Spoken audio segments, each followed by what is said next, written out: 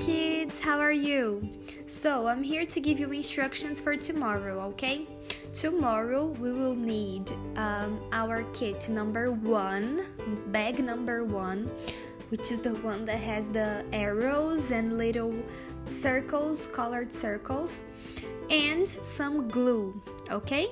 Para a aulinha de amanhã, vamos precisar do kit de número 1, que é essa colinha plástica que tem o número 1 escrito, que é o kit que tem as setinhas e uns círculozinhos coloridos. Além desse kit, a gente também vai usar cola, ok? See you tomorrow and bye bye!